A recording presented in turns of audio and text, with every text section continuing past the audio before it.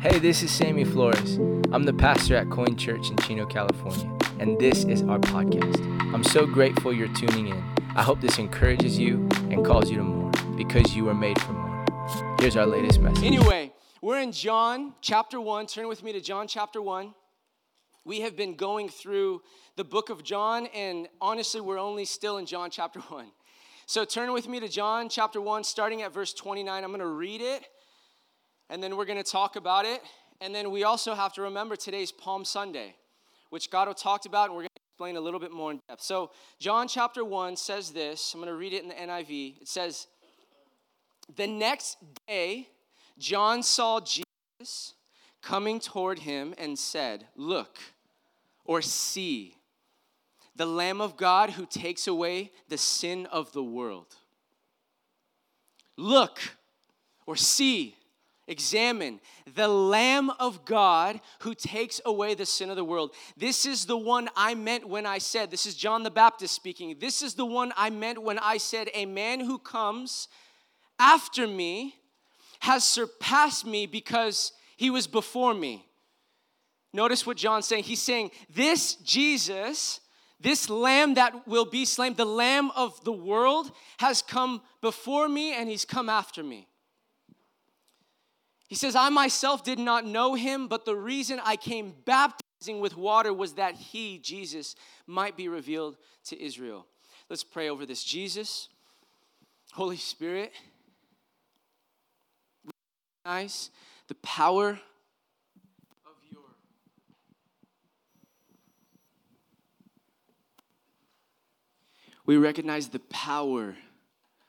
of your light, the power of your goodness. And I just pray, Father, as we open up your word, that we see that it pierces right to our soul. And so we speak against the lies of the devil right now over every mind. We speak against the enemy's tactic right now. And we pray that you would do whatever you want to do in our lives in this moment. In your name we pray. In Jesus' name we pray. Amen. Amen. So I want you to look at verse 30 for a moment. I just want to preach on this for a second because when I was going over this, Jesus hit me really powerfully with this verse 30. If you're reading verse 30, I just want you to look at it. It says, a man who comes after me has surpassed me because he was before me. Did you know that God comes before you and I? Like, in the cosmic nature of God, I've talked about this. He is beyond time. Like he created time. God did. So like the little 12-year-old Sammy, when I laid in bed, I couldn't comprehend that. I still can't. Can you? Like, when did God come into existence? Like, he's always been. Wrap your head around that for a moment. Our intellect cannot answer that question. But God has always been because God has created time. So he's above time and space. He's beyond it. So that tells me that God knows everything that will happen in the future. He knows every door that you could possibly walk through and be in and live in. And yet, he has given you a choice to go and to live your life how you want. But he knows what will happen. He knows the future. And not only does he know the future, but he knows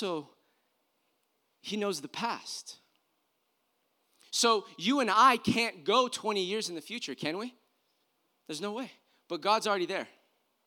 God already knows. God already sees.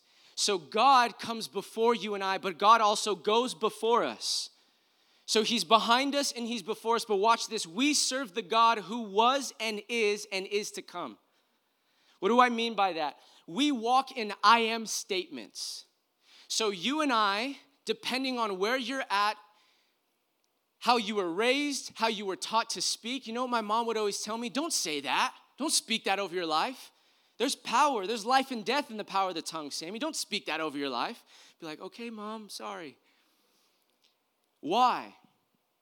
Because God is the great I am, right? And he spoke life. And when he spoke life into existence. What does the enemy do when he speaks? He speaks lies and death and destruction over your life. And so, watch this. Either we're in the I was or the I will, you and I. Many people are either in, well, I was, I was doing well for myself and I'm not anymore. You don't know, like I just done so many things and I'm a broken person and I'm not good enough. And so I was, so you live in the I was, you live in the past. Did you know if you live in the past, you will be depressed? Let me help you with therapy for a moment. If you live in the past, my friend, you will be depressed. So there's that, because we're broken by what we did or what happened to us or what someone did to us. And so we wish we could go back and fix it, but my friend, you can't go back. So then we become depressed. But what about the I wills? Who lives in the I wills in the room? I find myself doing that often. Oh man, when I'm here, when I'm this age, I'll do it then. I will when I'm there. And you know what happens? Let me help you with therapy for a moment.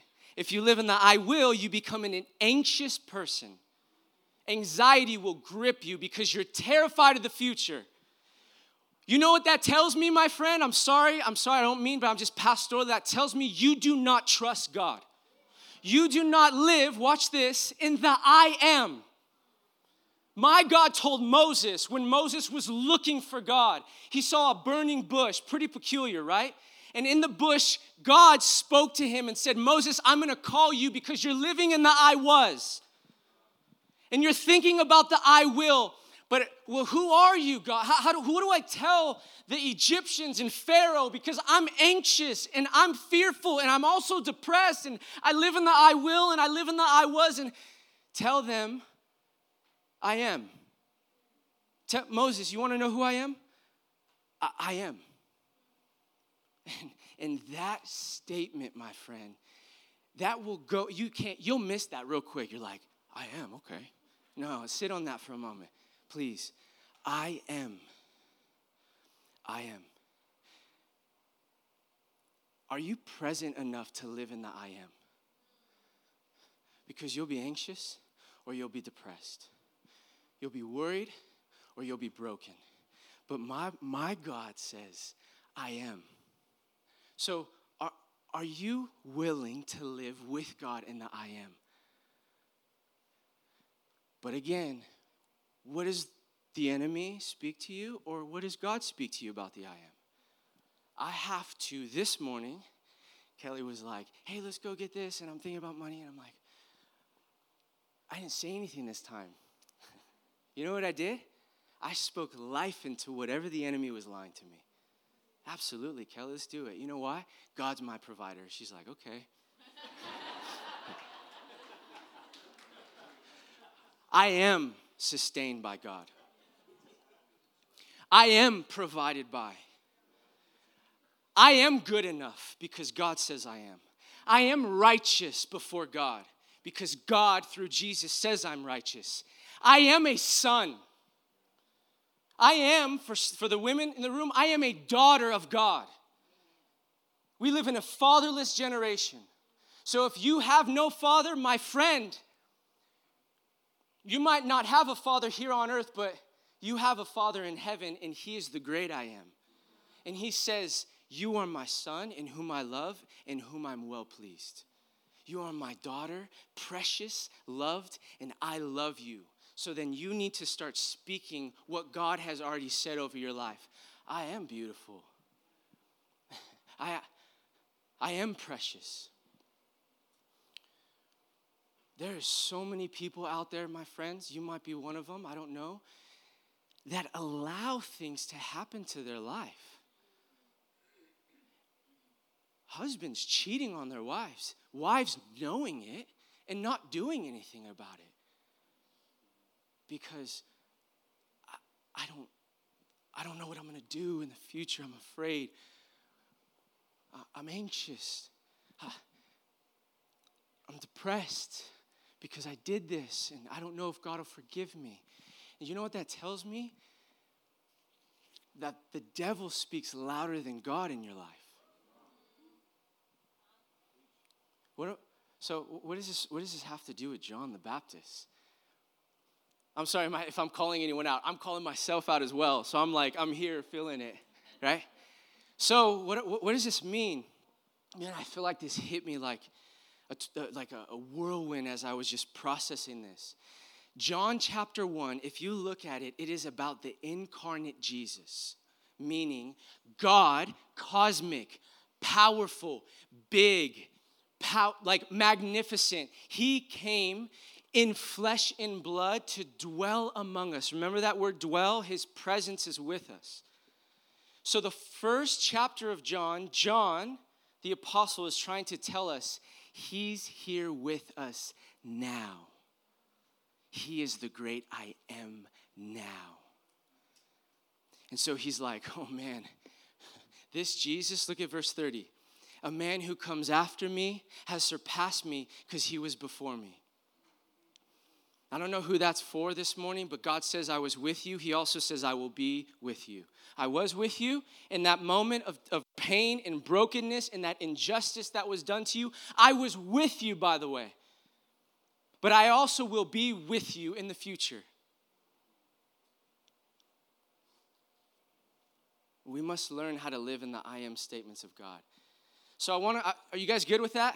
Can you breathe? Like, oh, that feels good. Yeah, I'm good. I am good. You're good. If you have God, you're going to be okay. I'll say it again. If you have God, you're going to be okay. Friend, what logic comes in when you hear that? Oh, yeah, but I got to do this and that. And this. No. If you have God, you're going to be okay. Stop living in the false I am statements. If you have God, you're going to be okay. Now, pastorally, we have work to do. Much work, friend. Because we have to rewrite your mind and the neural pathways in your brain. Because every time someone comes against you or says something about you or the finances are low, you have a neural pathway, a way of driving home that goes right back to that moment, right back to that experience, right back to the words you speak. And you and I and us as a community, with the power of God, what does Paul say? In order to be transformed, we have to renew your mind. Well, renew it with what? With this book right here. With the Bible. With the Word of God. With the Scripture. And we're Pentecostal here. Or I am. Charismatic. And the Spirit of God. Because there will come a day, John 4, where we will worship God in spirit and in truth. The Holy Spirit will guide you. You know who spoke to me this morning when I was thinking all this stuff? It was the Holy Spirit.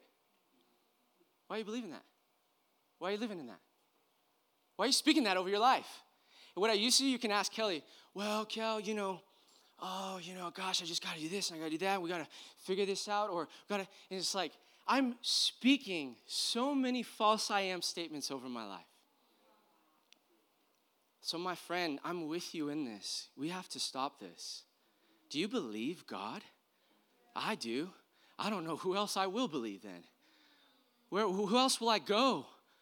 David says, where do I go? I can go anywhere in the world and there God is. You can go at the deepest part of the ocean, miles deep. God will still be there. You can go to the highest mountaintop. You can go beyond our galaxy into another galaxy, into the cosmic being for infinity, and God will still be there, who was and is to come. But I need oftentimes God with me right now. How about you? Right now. Right now. That's not even my message, but we're good. You guys good? I got 25 minutes. Let's go. We got work to do, church. All right. You guys good? Okay. I got 4 points for you on this, 4 perspectives, because next John is paying spontaneous tribute to Jesus, and he does it over and over and over again. He calls him, Jesus, that tremendous title which has become woven into the very language of devotion. And what's the title? The Lamb of God. The Lamb of God. We sing about it, we talk about it, we worship it, we read it in the book of Revelation. What was in John's mind when he used that title? And that's what we're talking about today, the Lamb of God. There are at least 4 pictures which may well contribute something to it. This is theologic perspective, and this is important. This is the teaching part, okay? So if you like the teaching and the notes, this is your moment. Number 1, it may well have been that John was thinking of the Passover lamb. If you were a Jew, you very well knew what this meant. The Passover feast was not very far away if you look at John 2, verse 13. It wasn't far away. This festival, this feast of these Jews, what would they do? The old story of the Passover was that it was the blood of the slain lamb which protected the houses of the Israelites on the night when they left Egypt. So if you grew up in Bible school, we're teaching that to your kids, by the way. Moses and the plagues. Well, the last one, on that night when the angel of death walked abroad and slew the firstborn of the Egyptians, the Israelites were to smear their doorposts with the blood of a slain lamb. How weird, right? You're like, what's going on here? And the angel seeing it, the angel of death seeing it, if he saw the blood of a lamb over the doorpost, he would pass over it. But if there was no blood on the doorpost, that meant to the angel of death, they're not with God. They're darkness. They're the enemy. So there was a protection. This blood that the angel saw protected them. On that night, this happened. The blood of the lamb delivered them from destruction. It has been suggested that even as John the Baptist saw Jesus, there passed by flocks of lambs being driven up to Jerusalem, because they're in Bethany, very close to Jerusalem, from the country districts to serve as sacrifices of the Passover. So like, do you see the imagery? John is like doing his thing. He has his disciples, John the Baptist, and he's like, guys. He already baptized Jesus, by the way. Hey, behold, the Lamb of God. And who knows, there might have been shepherds taking all these lambs because they would sacrifice the lambs on the Passover to celebrate their God, that he protected them. So it could have been, that's what John saw, that's what John spoke. The blood of the Passover lamb delivered the Israelites in Egypt from death, and it may be that John saw this. There is one true sacrifice who can deliver you from death, friend. Paul too thought of Jesus as the Passover lamb in 1 Corinthians 5:7. The next observation could be he was the son of a priest, John the Baptist. He would know all the ritual of the temple and its sacrifices. Every morning and every evening, a lamb was sacrificed in the temple for the sins of the people. In Exodus 29, so long as the temple stood, this daily imagine that. Can you, this is some wild, Mayan stuff. Seriously. But there was a sacrifice of a lamb in the morning and in the evening, and the priest would walk into the Holy of Holies on behalf of the people and say, God, forgive them. God, forgive their trespasses. God, forgive their brokenness. And the sign of protection was a slain lamb. Every day, guys, every single day they would do this. 2 lambs would be slain every day in the temple. Strange. But even when the people were starving in war and in siege, they never omitted to offer the lamb until in 70 AD, the temple was destroyed. After the temple was destroyed, they can't sacrifice anymore. Do you know that? Jews cannot, Jews right now feel like their sins aren't fully forgiven because they can't sacrifice a lamb. Right now, today, a Jewish boy and daughter feels the weight of that because they don't have their temple in Jerusalem. It's taken over by another faith. Is this making sense? You guys good? We're just doing some teaching right now. It may be that John is saying, in the temple, a lamb is offered. A lamb is offered every night and every morning for the sins of the people. But in this Jesus is only one sacrifice that can deliver men and women from sin forever. The third observation, there are two great pictures of the Lamb in the prophets. I don't know if you knew this. Jeremiah writes, but I was like a gentle lamb led to the slaughter, in Jeremiah 11. And Isaiah has the great picture of the one who was brought like a lamb to the slaughter, Isaiah 53. Both these great prophets, Isaiah and Jeremiah, had the vision of one who by his sufferings and his sacrifice, meekly and lovingly born, would redeem his people. Does that make sense? Like, we're talking 500 plus years. The prophets were getting these depictions and writing about it. And then John, 500 years later, says, hey, behold the Lamb. There he is, guys. So if you were a Jew, you knew exactly what he meant, because you read about it in the Old Testament. You knew Jeremiah. You knew Isaiah. You knew the sacrifice of the Passover. So imagine how audacious to say, that's the Lamb of God. It is certainly true that in latter times, the picture of Isaiah 53 became to the church one of the most precious forecasts of Jesus in the Old Testament. It may be that John the Baptist was the first to see it this way. Here's the last one. I thought this one was interesting. There is a fourth picture which would be very familiar to the Jews, although very strange to us. Between the Old and the New Testament, there were the days of great struggles of the Maccabees. In those days, the lamb, and especially the horned lamb, was the symbol of a great conqueror. Do you know that? Judas Maccabeus is so described as a horned lamb as are Samuel, David, and Solomon. That's a conquering lamb. We get a picture of like, oh, it's a sweet little lamb. We're talking about a conquering lamb now. It's like, the lion's better, right? But we're talking about a conquering lamb with horns. The lamb, strange it may sound to us, stood for the conquering champion of God. It may well be that this is no picture of gentle and helpless weakness, but rather a picture of conquering majesty and power. Jesus was the champion of God who fought against sin, death, and mastered it and conquered it. So there is sheer wonder in this phrase, the Lamb of God, isn't there? The Lamb of God. Whoa, the Lamb of God. It so haunted the writer of Revelation, John, the apostle. 29 times he used it. It becomes one of the most precious titles of Christ. In one word, it sums up the love, the sacrifice, the suffering, and the triumph of Christ. John says that he did not know Jesus, John the Baptist. Did you notice that? But Jesus was his cousin. How do you not know your cousin? John was a relative. Luke 1:36 says this, and he must have been acquainted with him, yes. But what John is saying is not that he did not know who Jesus was, but that he did not know what Jesus was. Like, I know him, but I don't really know if I, know what he is.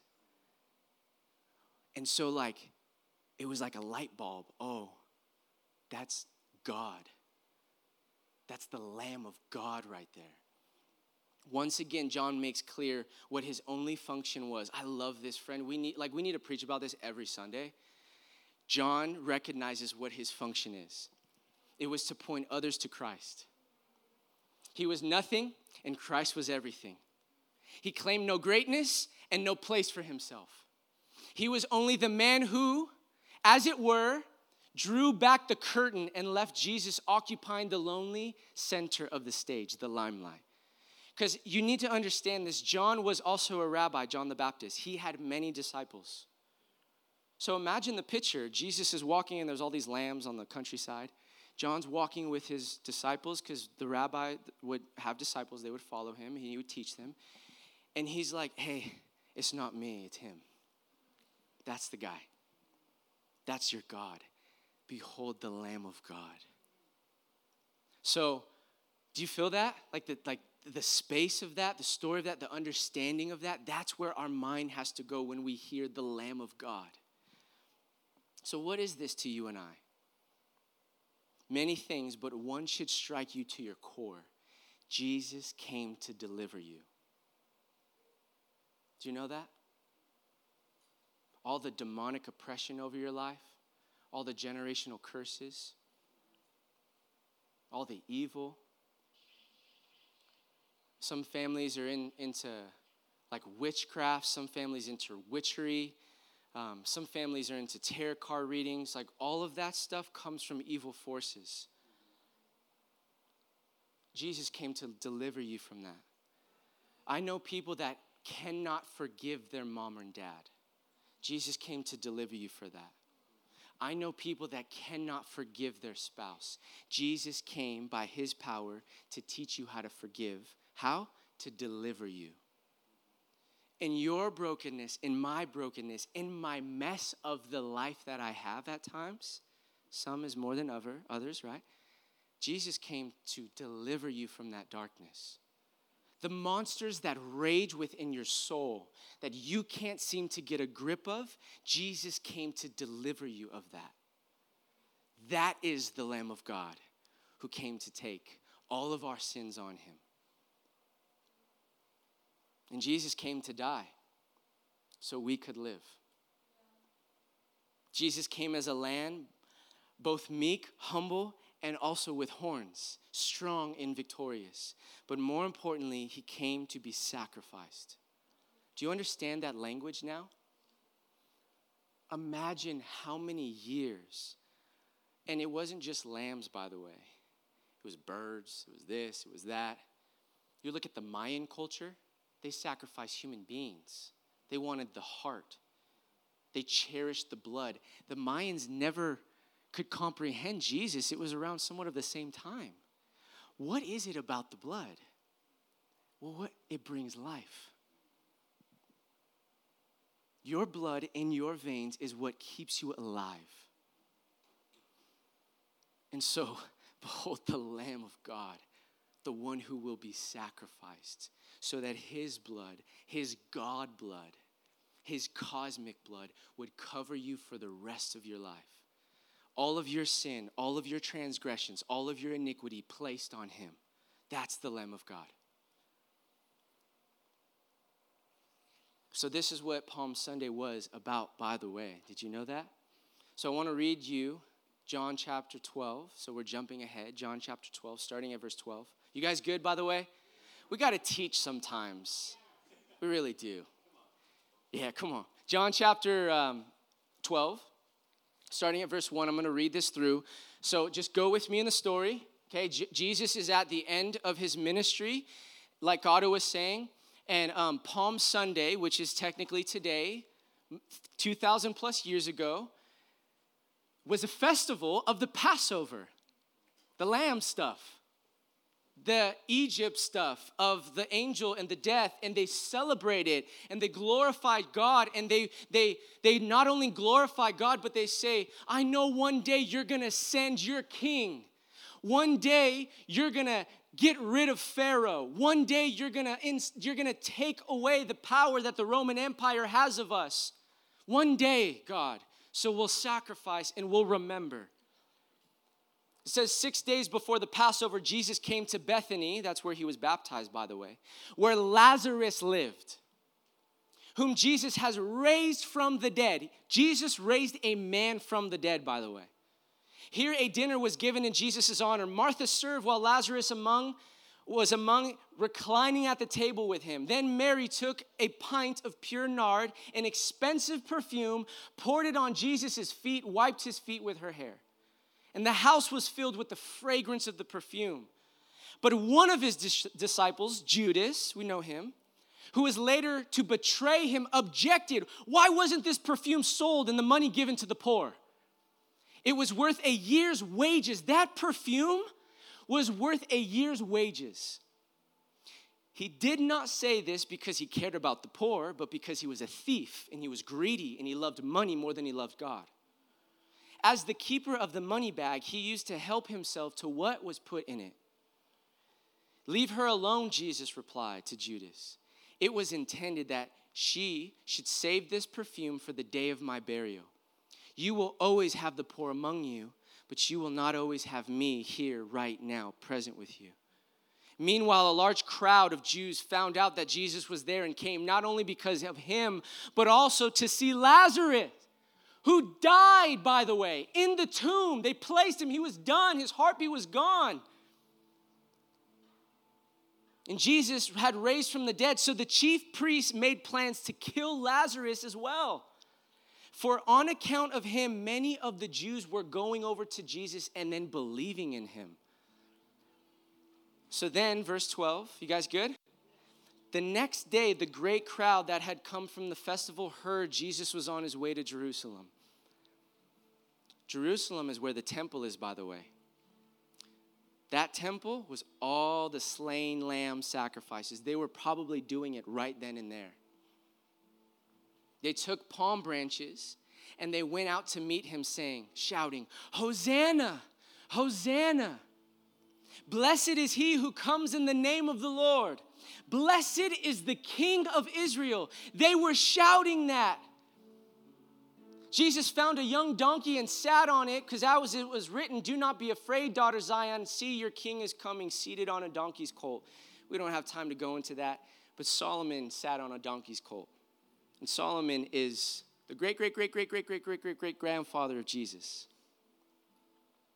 Jesus found a young donkey and he did that. At first, his disciples did not understand all this. Only after Jesus was glorified did they realize that these things had been written about him and that these things had been done to him. Now the crowd that was with him when he called Lazarus from the tomb and raised him from the dead continue to spread the word of this resurrecting power of Jesus, that he brings dead men to life. So the Pharisees said to one another, watch this. This broke me when I read this. See, this is getting us nowhere. Look how the whole world has gone after him. Wow. And little did the Pharisees, the chief priests, know. They thought it was their world, but it would be the whole world. That Jesus would bring dead men and women to life. So I don't know about you, man, but I get on my knees and say, holy, holy, you're a worthy God. You had me die so I could live. But here's the problem. There's two people in this story. There are the men and women, Hosanna, Hosanna, you did a great thing. I'm going to worship you with my words. Hosanna, Hosanna in the highest. The King is here. He's going to save us, Hosanna. And we worship God with our words. But what happens when he disappoints you? Or he dies and you're like, where is he? Where? And you forget him. You don't realize that he will resurrect again, that he is God. And so I don't know why, man, but like my mind just keeps going to this. And I'm sorry if I say this every week. You're probably like, gosh, he talks about it every week. But like, Jesus is your Savior, right? But is he your King? That's it. It's like, you can just say it. Hosanna, Hosanna. But when it comes down to it, is he your King? Because that's not just word, friend. That's posture. That's life. That's body movement. That's mindset. That's renewing and transforming your mind. That's no longer living as the dead man. He came so that everyone would die. Have you died yet? Honestly, have you died? Because I'm a dead man walking now. I'm a dead man walking right now. Right now. Who are the dead men and women in the room? And I'm talking about you've died to this world. You've died. Have you died? Or are you still going back to the old ways? Are you still going back to the old man? Or have you picked up the tomb and you see it, man, oh gosh, but it was good. It was good in the I liked it because sin feels good for a moment. I'm not going to lie to you. We all know that. The pleasure, the greed, the money, the fame, the conceitedness, the lure. And oftentimes, if we're not ready to let the man die, the woman die, and stay in its grave, we do not know the power then of resurrection. So for whoever's getting baptized next week, this is like what this means. Like, are you ready to die? I'm ready to die, man. I've been dead, but I came back alive. Greater is he that is in me than he that is in the world. My God says that he will make me the head and not the tail. That's what my mom would pray over me every day when I'd go to school. God, I pray that Sammy would be a leader, that he would not be led, that he would be the head and not the tail.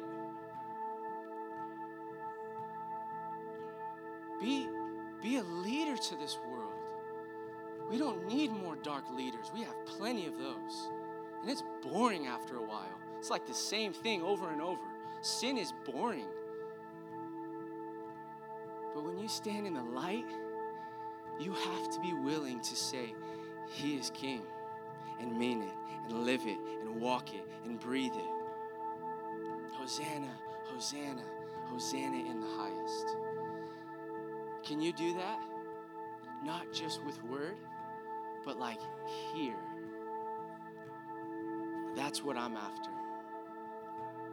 I'm after that. I'm after that God.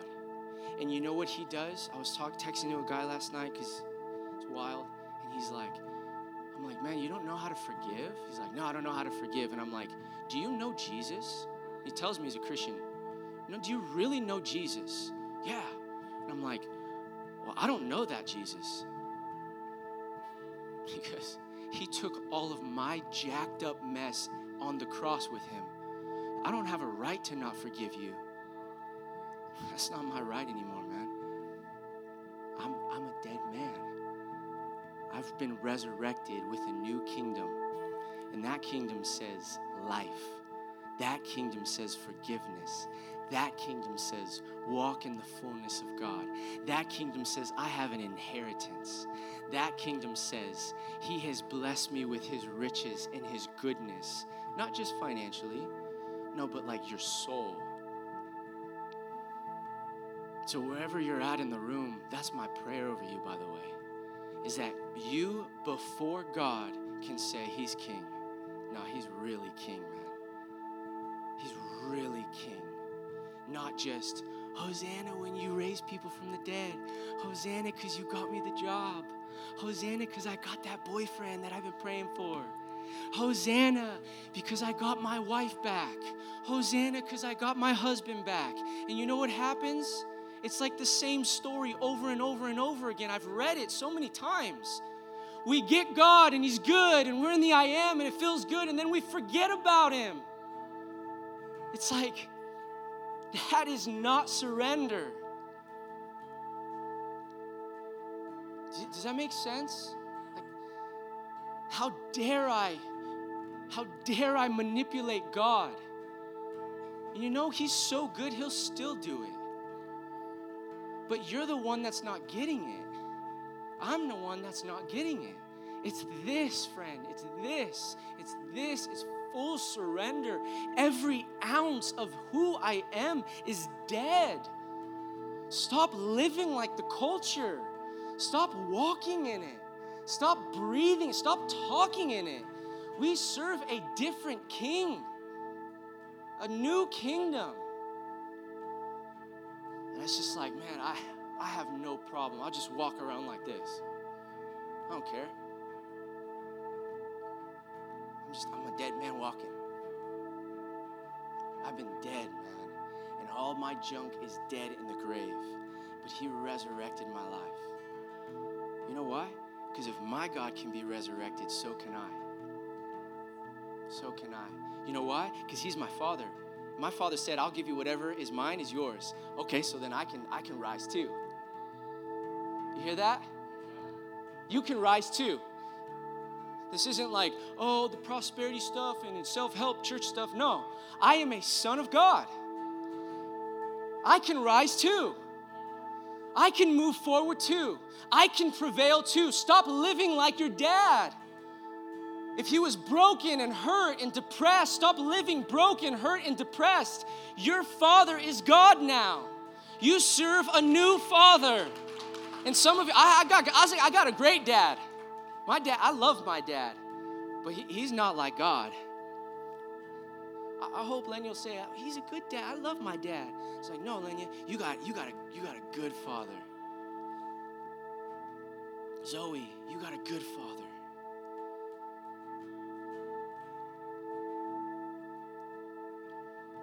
So where are you at with all this? I'm not here to persuade you. Paul says that. I'm not here to persuade you with good words, to manipulate you. It's only by the power of God that can do that. So where are you in all of this? You know, I was telling Eric earlier, because I tell everyone this, I always think about it. When people give their lives to Jesus, it's like, now it's time to be discipled.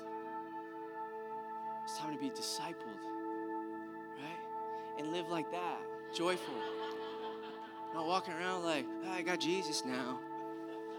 I live in I was. Yeah. I got Jesus now, but I'm so worried about the future and what I'll do. And I don't know what to do. And no one will help me. It's like, no, you got God, man. God will help you. You have access to power that is not your own, but God says, no, it's yours now because you're my son and daughter. Access, not just to this, but to God, the power of God, the same Holy Spirit that resurrected Jesus from the grave is in you who proclaim Jesus. I'm sorry, man. I'll just keep ranting. I'll just keep talking. I just love this Jesus so much. He's changed my life. He's still changing my life. He's still working in my life. I still got things to work on. Did you know that? You can talk to Kelly. And she got some things she's got to work on too. We all got stuff we got to work on. How dare us? That's not the kingdom of God. The kingdom of God is humble, is meek, is ready to learn, is ready to lean in, is ready to step in, is to stop living in the old I was. That's the kingdom of God. How does the world? Oh, I got it all, man. I'm good. I'm macho. I'm toxic. I'm a man. I'm a manly man. I'm good, man. I don't need to tell you my story. I don't need to cry. It's like, good luck with that, man. Because my Jesus wept over a city. That tells me he had a heart, not of stone, but of flesh.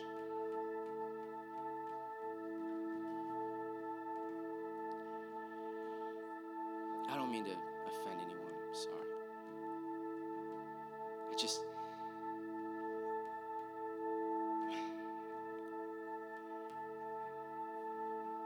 so tired of playing church. How about you? Like, it can't just be a Sunday thing. Have you made it a Sunday thing? Your family, your children. Who has children in the room? Can I just see a hand? Who wants to have children in the room? Come on. I mean, I just know the God of the future, and he knows. So if you have children or want children in the room, can I tell you this? I know the ladies are like, single ladies. Anyway. if gosh, it's just God is a God of generations. He's a God of generations. Do you think he mourns when you're not living in the way that you've been called to live? He's teaching me a lot about Father. And if Lenya and Zoe lived a life and I knew what they were called to and they weren't living it, I would mourn that. And my Bible says, this is why you got to know the Bible, Jesus intercedes to the Father on your behalf. Do you know that? you know that Jesus, in the form of a man, loves you and he has a plan for you? But some of you, help me articulate this, God.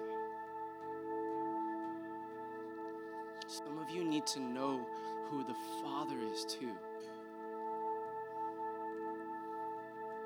Do you know the Father? The Father, the Son, and the Holy Spirit? Like right now, do you know the Father? What does the Father say about you, to you, for you?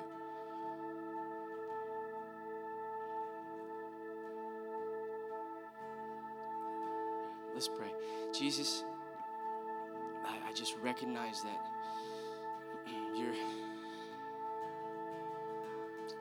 you're in the room, and that, God, you want to heal the brokenhearted. You want to reframe, re-examine, transform our brain, God, into your likeness, which takes much work, could happen in a moment, but discipleship requires a renewing.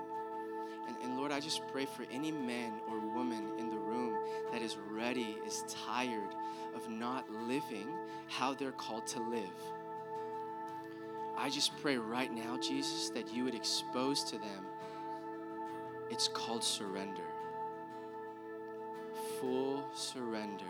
Being able to not just sing worthy, Hosanna, but to live it. So right now, Jesus, would you do that? Would you do that in the room? Yeah. In your name we pray. Amen. Amen. So if you just, we're going to have ministry time.